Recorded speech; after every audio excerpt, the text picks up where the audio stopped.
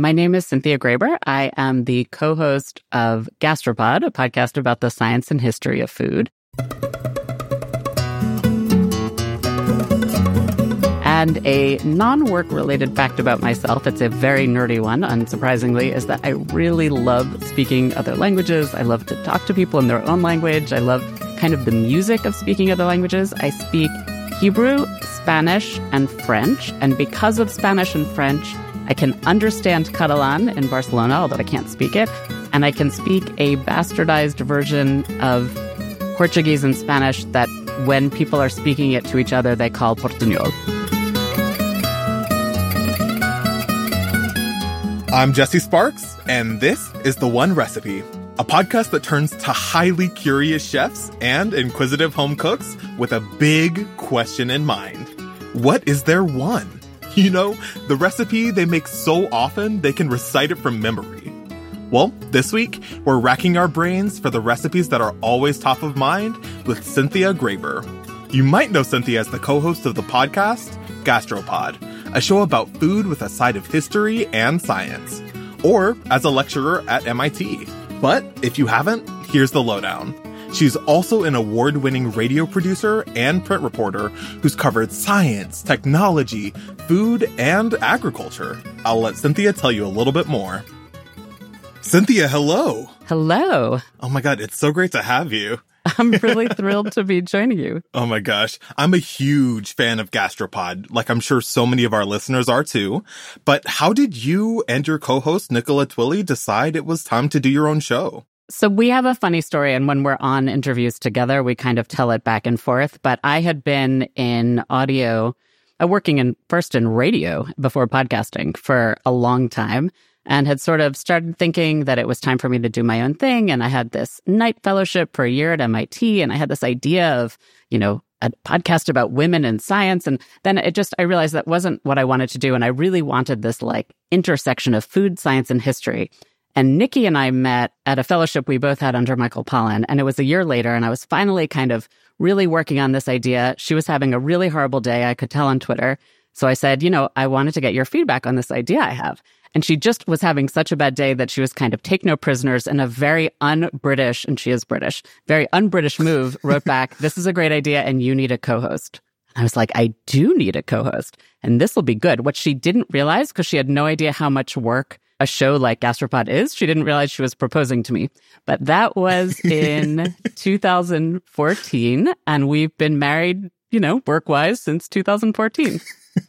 I love this unwitting proposal, just this casual, yes, will you sign up to work with me and talk to me more than your own family members? Oh, totally. For hours a day, for years and years. I had more of a sense because I'd been working in audio for so long. She had literally no idea.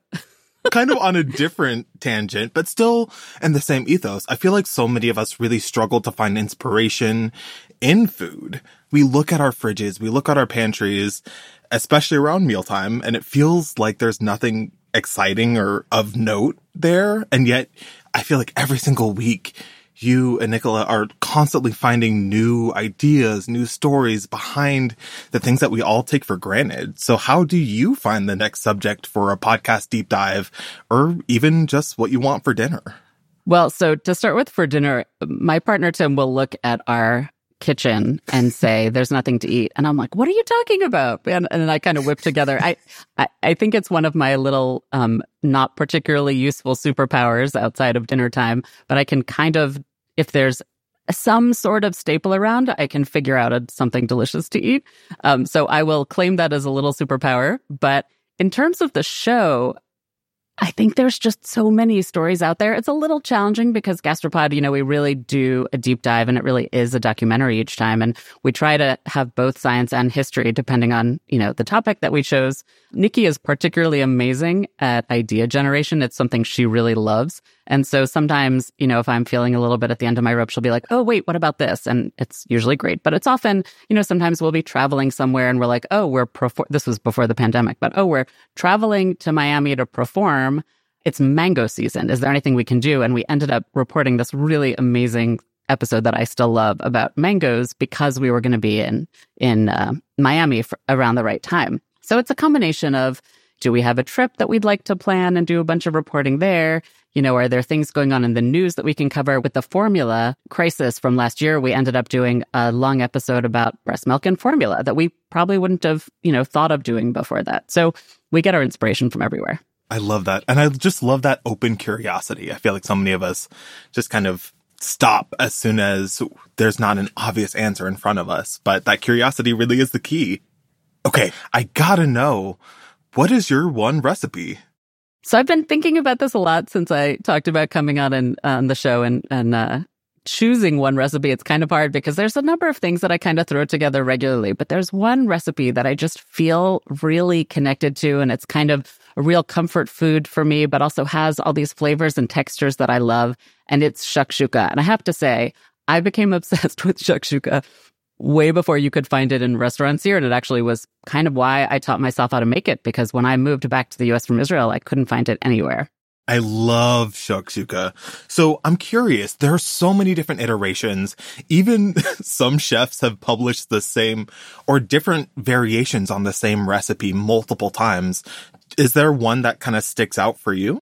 Well, so I'm going to explain a little bit my Shakshouka evolution, which will then explain which recipe I got to. I think I've always loved Middle Eastern flavors. Growing up in a Jewish household, my mom didn't cook Middle Eastern food, but, hummus and baba ganoush and everything were pretty normal for us. And my favorite restaurant in maybe high school and college was a white tablecloth Lebanese restaurant in Bethesda, Maryland called Bakus. That's, I think, no longer white tablecloth, although it still might be around. I spent a number of extended trips or, times that I was in Israel, 2 months, a year. And then I moved to Tel Aviv for 2 years. And this is kind of my strongest memory because I didn't have much money. I had a normal job and I would get Shakshouka in pita for lunch. And then if I had the opportunity to go out with friends for breakfast, for something special, I would get kind of the more classic, baked in a little single serving pan with some bread on the side. And I just loved it. And so when I moved back to the US, you couldn't find it anywhere. I mean, literally nowhere, at least certainly not in the Boston area, maybe in New York. So I started trying to make it at home. And then I ended up getting Yotam Ottolenghi's cookbook Plenty before it was published in the US. I don't know how I had heard of him, but a friend ordered it for me from England because I really wanted it.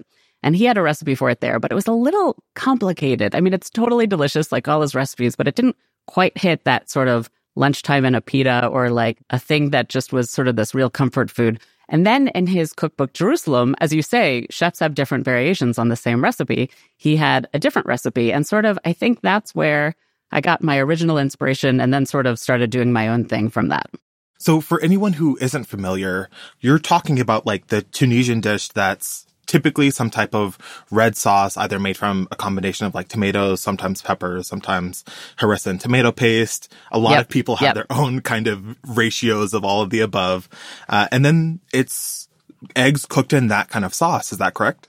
Yeah. So actually, because I, host a show about the science and history of food, Gastropod, I had to look into this before we talked. And so it seems like there's a lot of debate. Tunisians definitely claim it as their own. So do Moroccans. And it's unclear really who invented it. The spices in it are definitely from the region. Obviously, the chili and the red pepper and the tomato came from the New World. So it's kind of unclear when it all appeared, but it made its way to Israel when North African Jews moved to Israel in the 50s and 60s and is very, very popular street food there and restaurant food too.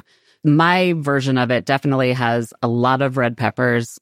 There's sauteed onions, sauteed garlic. I love harissa in it and definitely put plenty of it because I love spicy food. Lots of powdered coriander. I think that's really what makes the dish, the brightness of coriander really makes it sing. And obviously cumin. I'm personally kind of obsessed with cumin from Burlap and Barrel. All cumin is good, but theirs is kind of weirdly better than other cumin. They don't pay me to say that. And then tomatoes. And sometimes I roast my own tomatoes in the summer. And so they're in the freezer or, canned. I get canned fire roasted tomatoes and those are great.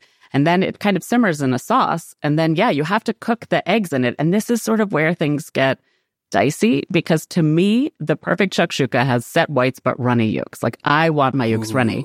But the problem is that a lot of stovetops or pans are uneven. So I'm actually really excited. I'm going to be getting an induction stove in a few months. And I'm hoping it's going to make my shakshuka cook more evenly.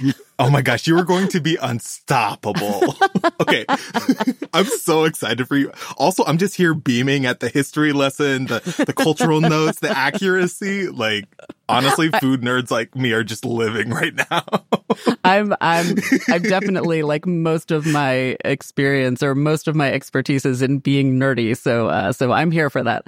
But so, depending on if I'm just making it for two of us and then I'll cook 4 eggs, or if I have people over and I'm doing 6 or 8 eggs, which makes it even more challenging, I'm like rotating the pan. I mean, you can also finish it in the oven to get it to set, but just checking it to make sure, is it done? Is this one overdone? Is this one not done? So that's where things get a little more complicated. But in general, it's just, pepper, garlic, onion, tomato, spices, eggs. It's not actually super complicated. And assuming you don't burn it, which I've done before, if it gets a little too dry and I've cooked it for too long before I put the eggs in. But assuming you don't burn it, it's kind of hard to mess it up. So now that we've kind of talked through what is kind of the most complicated parts of actually making shakshuka, which is just getting all the right ingredients, being really picky and really specific with which spices you're going to use, can you just quickly walk us through the actual making of the recipe? Sure. So I chop and saute onion, and I always I love when recipes are like, saute your onion for 3 minutes, and then it's lovely and brown. And of course, we all know that sauteing an onion takes a lot longer than that. Oh my God, years. So I saute the onion and, make sure it's nice and soft, and then put in some chopped garlic and a whole bunch of slivers of red pepper. That's another thing, a trick I like is when they're in season in the summer at the farmer's market, I buy a lot and chop them into slivers and stick them in the freezer in bags. And then I can just use them anytime I want to make shakshuka the rest of the winter. Oh, wait, that's brilliant. They freeze really beautifully and really easily. And then before I threw the tomatoes in, I put in a lot of coriander, powdered coriander, and some cumin. And I might put the harissa in at this point, probably, and then kind of let that heat up in the oil a bit. Of course, all of this is in olive oil. And then I open 1 or 2 cans of fire-roasted tomatoes, again, depending on just how big the pan is, and some tomato paste, which also I keep in tablespoon-size piles in the like little bags of tablespoons of frozen tomato paste in the freezer. So when you open a can, you almost never end up finishing it. So it's easy to save that way. Anyway, so throw that in, some tomato paste in as well, and then let the whole thing kind of simmer. I taste it. I add salt. I add pepper. If it needs more coriander, I put that in.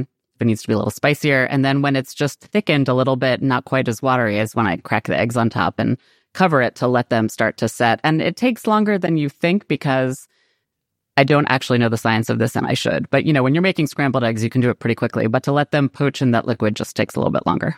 What are you eating this with? Are you doing a starch? Are you going for that pita like you used to? What's your go-to move? Well, because I like it extra runny, I don't usually put it in a pita anymore. I think you have to have the egg slightly harder that way, and the tomato just a little bit less runny, less liquidy. But I put it on a plate, have some bread, some toast with it. I often, might have some crumbled feta at the table if someone wants that. I really love labna, which is a kind of Greek yogurt-like substance. It's yogurt, but the cultures are different, so it's a little bit more sour. That's a really great accompaniment to shakshuka. But basically, the egg, the tomato, and then bread to sop it up with. That's really important because you're going to have all the liquid and the runny yolk, and you want some really good bread around. Bread to sop up the sauce, bread to sop up the yolk, bread to sop up your tears, because it's going to be so good. Cynthia, thank you so much for sharing this recipe with me, and thanks for stopping by. Sure, it's been great fun. Cynthia Graber is an award-winning print and radio journalist, and the co-host of the podcast, Gastropod. You can find that recipe for shakshuka on Instagram at the.one.recipe and at theonerecipe.org. And hey, don't forget to like the episode and share it with a friend. It means the world. This week's episode was made for you by producer Erica Romero, associate producer Ren Farrell, technical director Alex Simpson, and digital producer James Napoli. Sally Swift is our managing producer. APM Studios executives in charge are Chandra Kavati, Alex Schaffert, and Joanne Griffith. Beth Perlman is our executive producer. The One Recipe was created by Sally Swift and Erica Romero. I'm Jesse Sparks. This is APM Studios. Go make some magic.